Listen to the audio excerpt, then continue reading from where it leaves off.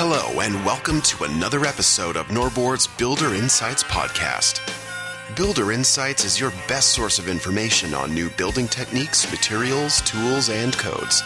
Keep up to date with the latest developments as well as tips and tricks that will save you time and money on the job site. And now, Builder Insights.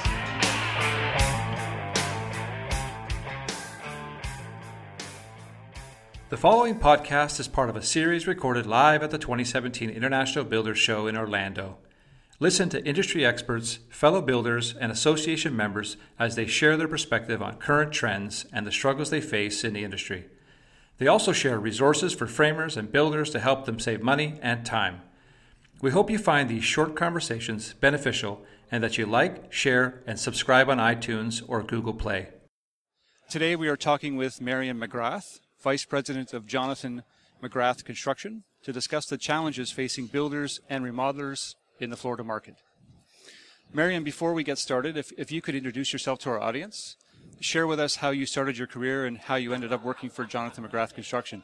I started my career about 40 years ago, a long time, mainly in the marketing arena, been in the financial planning end of marketing and insurance.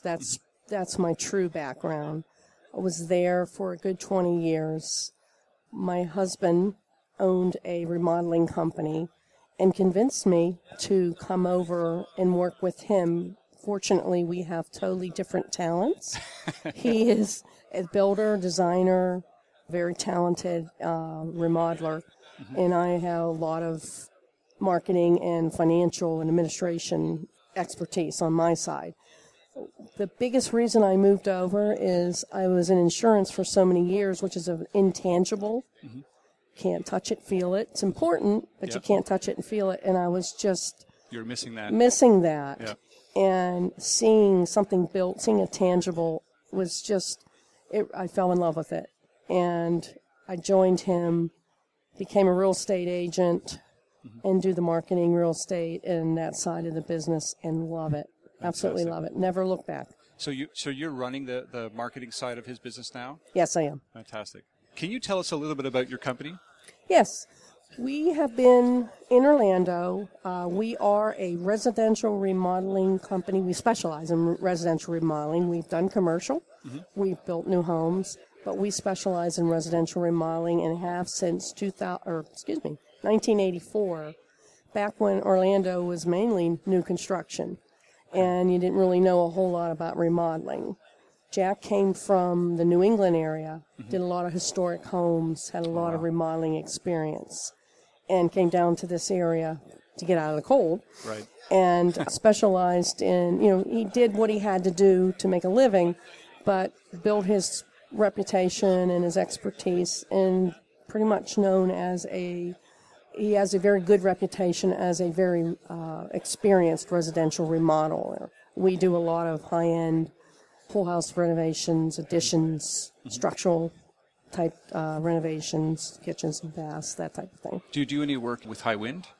Not so much in our area. Okay. We certainly have to, we have the codes here and we do the hurricane straps and all that. Your product is awesome.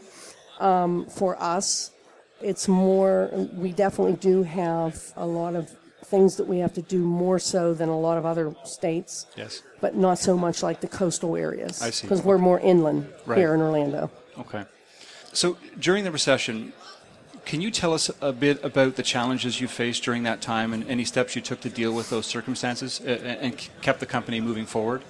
It was difficult because there was so little work for everyone, and pretty much everybody started to do the remodeling because that's really all that was going on. Kitchens, there was baths. No new building happening. There was no new building. There really was very little. Yeah. And so it went from, you had this expertise and you were sought out to you had, I could get 10 people to talk to me now, and they didn't really care about your expertise. I mean, that's how it started. But we have been in business so long that we're very fortunate. We have a very terrific past client base that continues to come back. Right. And we relied on that, and we did a lot of marketing towards our past clients and basically said, whatever you want, we're here. You want a doorknob, we'll put it on for you. And they know that. And to this day, we will do that for our past clients. And that is really what helped us tremendously, is our past client base. And did you see a lot of your competition sort of go out of business? Yes, I did. You did. It was very sad. Some people that were in business a very long time, that were very good at what they did, it took a toll on many people. People that don't normally succumb to the down times. They usually know how to get around it. It was the most, in the 32 years of our business, the most difficult that we've been through. Right. And we're very happy that we survived it. Good. Well, we're happy too. Thank you. So did your company ever do commercial construction or new home construction Yes. as well as renovations? Yes, we've done a lot of commercial in the past. We've done new homes. We build new homes. We're looking to build a new home for a past client. Basically, we have such a good past client base that while we market towards renovations, residential renovations, if our past clients have a business and they want commercial construction done or they want a new home, we will do that. Okay. We don't necessarily market for it, but we do it. So you're following their stages of life as well, and when they need to have things done, whether it's residential renovations or a brand new house or whatever they want, Yeah. and they respect us, and they, we've done 5-6 projects for many of our clients over the years, and we've fortunately had that respect level that they respect us, they appreciate us, and as long as we can do it, Sure. we do. But, however, we do specialize in residential renovation. That is really what That's your core. That's our core business. Yeah. Okay. As the Florida new home construction market returned, did you have any challenges in the renovation market? Actually, no. It was awesome because they went back to the new builds and the new production, or the new homes, and then it went back to where the homeowners couldn't get as many free quotes and as many people to come out. And they also found out during that time that a lot of the people really didn't understand the remodeling market. It's difficult. It's not, you need more supervision, there's more skill level, and they realized that not just anybody, and when I say they, I mean a lot of the builders realized that remodeling is not just paint and carpet. It's a serious skill level there. They didn't really want anything to do with the remodeling industry, and frankly, we've been fortunate where a lot of builders that we know that do new custom homes, production, don't really want anything to do with it, and will... So they'll outsource to you? It's outsourced to us as well, which is nice. Not all. Obviously, a lot are getting into remodeling, but they respect it more. Right. And if anything, at least I believe the remodelers get more respect today, because the new builders, the people, no disrespect to them at all, but they understand that there's a difference, true difference. So it actually is much better for us now with them out of there. Yeah, there's more competition. Many of them stay. Yeah. Remodeling is on the upswing. It's here to stay. Yeah. But it was slow and steady for the longest time, and because you had the reputation, people were calling you back. Yes. Yeah, I understand. And that's the best part. If you had a new product that would save you time and or material but required a modification to the engineer's specs, how would you approach having it changed? Well, we do it all the time. Jack works very well with engineers. There's a great respect level there because he respects their abilities and they respect his. Jack will put together a lot of good information, all the information that is needed and possible. Go to that engineer and say, here's what I need to do. I need your expertise on how, what modifications I need. But he does his homework. He puts a little presentation together and brings it to them. And many times he brings them his ideas and thoughts, and they go with it. Wow. Which is nice. Yeah. But he just does his homework, and he makes sure that, because with remodeling, we're always doing something new. Sure. Yeah. I mean, so there's always a different way. We get jobs many times when somebody tells us, well, everybody says we can't do this. Right. And you find a way. And we find a way. So we love working with engineers because they'll help us find that way. Fantastic. I actually skipped over a question, so I'm going to step back to the previous question. What issues currently face builders or renovators today, and how do you navigate through them? So, i.e., labor and supply of lots, codes, structural energy, trade shortages, material shortages, that kind of stuff. How are you managing that? Regarding the labor shortage, that's a biggie. It's a big one, right? We are fortunate. We are very loyal to our trades. We work with our trades, many years, and we work very well together. They're a team. We're all team members. And even with the downturn, and even when we got busy, we're important to them. They don't say, oh, we're busy now, see ya. They appreciated the fact that we kept them alive. And so we put that team together, and we keep that team together. Not that we don't bring new members in. We do all the time. We're always looking. So because of that, that's helped us a lot. Right. And we're always looking for good labor. We'll go to the lumber yards. We'll ask for their opinions or paint shops and that type of thing. Word of mouth. Our home builders associations. We know people, and energy codes are a problem for remodelers today. Yeah. What kind of problems are you having? If you put an addition on a home, obviously you do your energy calcs, and there's certainly a lot you do when you put an addition on.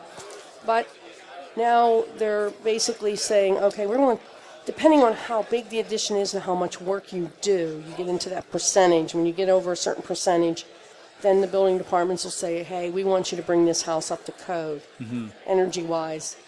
And sometimes there's serious challenges there where it becomes so cost prohibitive that we lose the job. I see. So, there's a... So does the consumer end up sort of waiting, or they change the... What happens is they sometimes want to do the job, and they'll find somebody to do it without a permit. And we never do anything without a permit. Right. So it's kind of a balancing act. Sure. We let them know it's important, but that's why it's so important to be part of your building association, because there comes a time that we still have to make a living. Yes. And we have to work together. Sure. And sometimes it gets so stringent that you end up losing jobs, and people don't want to pull permits. So. Those are some of the issues that we're working through. Okay. It sounds like you have a handle on most of them. Well, we try. We work hard every day. So you've talked about the HBA quite a bit, and even before the podcast we were talking about it. So why should a builder join their local HBA? Every builder, anybody that's in the construction industry, whether you're a builder, whether you're a trade, a supplier, anybody that makes their living in the construction industry should absolutely be part of your trade association for 1,000 reasons. Okay. Number one reason, because we need our watchdogs, our allies, to keep things moving so we can keep building, so that, they don't come up with these crazy codes and we can work through them. We have to have a balance. Yes. I'm not saying that we shouldn't have rules and regulations and codes, but there has to be intelligence there on our side, working with their side, saying what works, what doesn't work. And without a strong association, we would be in a world of hurt. Right. And to me, that's the most important thing of the association. And then they help you with lobbying and lobbying and keeping us in business and networking, I would imagine, as well. Networking is fabulous. There are so many this show, for instance, being able to come to a show like this and some of these great programs that they put on and the classes, the Builder 20 groups. We joined a Builder 20 group, a Remodeler 20 group. It's a group of people that the NAHB put together, a group of builders. They do builders and they do remodelers. And that have the same interests. They do the same type of jobs. Yes. But you do it in different regions. Okay. We're obviously out of Orlando. Yes. We've been in a group for 16 years. We have people that are out of New York, Pennsylvania, Washington, Denver, all those areas. You get together and twice a year, and we show we basically get together and talk about how we run our businesses, and we help each other. Mm-hmm. You can't get that in a class anywhere. You can't. Right. We share anything. And if you want my contract, my marketing plan, anything, I would give that to anybody in that group, and they would give it to me. Mm-hmm. I could call them at any time and talk to them about a specific problem. It's like we have our own little board of directors. Right. The best thing that ever happened to our company. And so you highly recommend joining your local HBA? Best thing we ever did, and there's a million other reasons why you should. Good stuff. As a woman in a senior management role of a leading home renovation company in the Orlando market and former president of the Orlando HBA, are there any particular challenges you faced, and how did you overcome them? Well, it is typically a man-driven.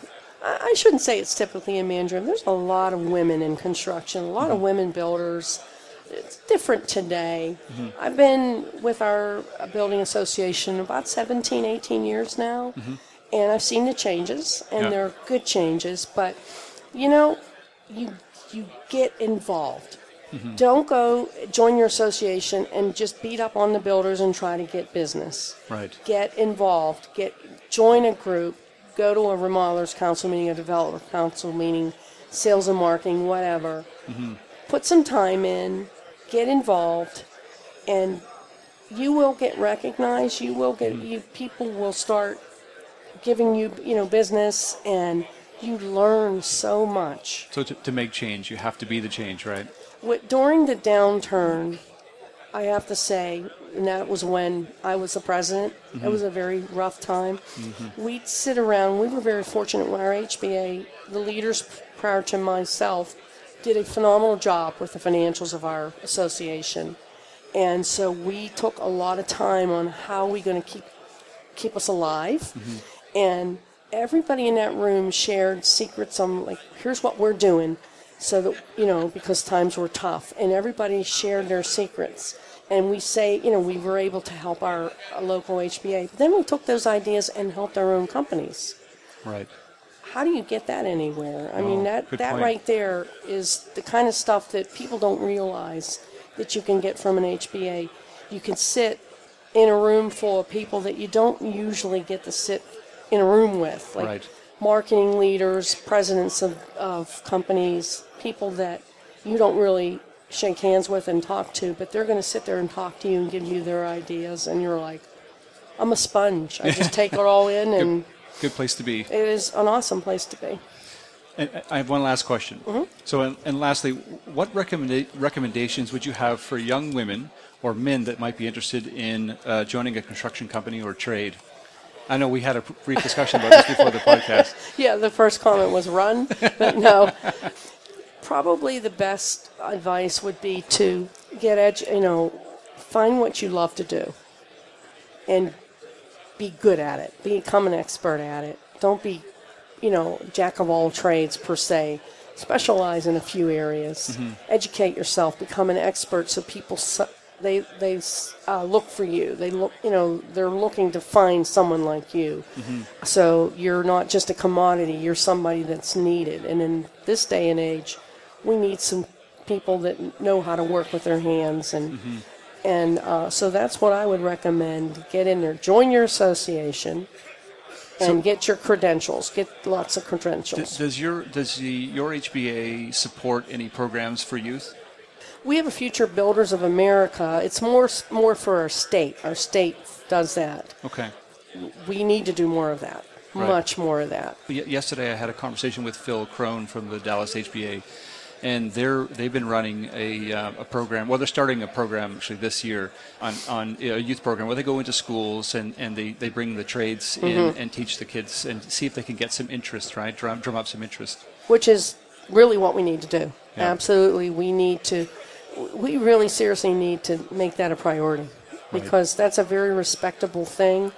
And we had that conversation before this conversation, in that we need to get back to that. We need to get back to people really looking at somebody who's working with their hands and respecting their trade and wanting their kids to go to a trade school and learn a trade and not think that the only thing they should do is go to college. Right. We need to get that back. We really do. Well said. Great. Thanks for coming today, Marion. Sure. Thank you. Pleasure.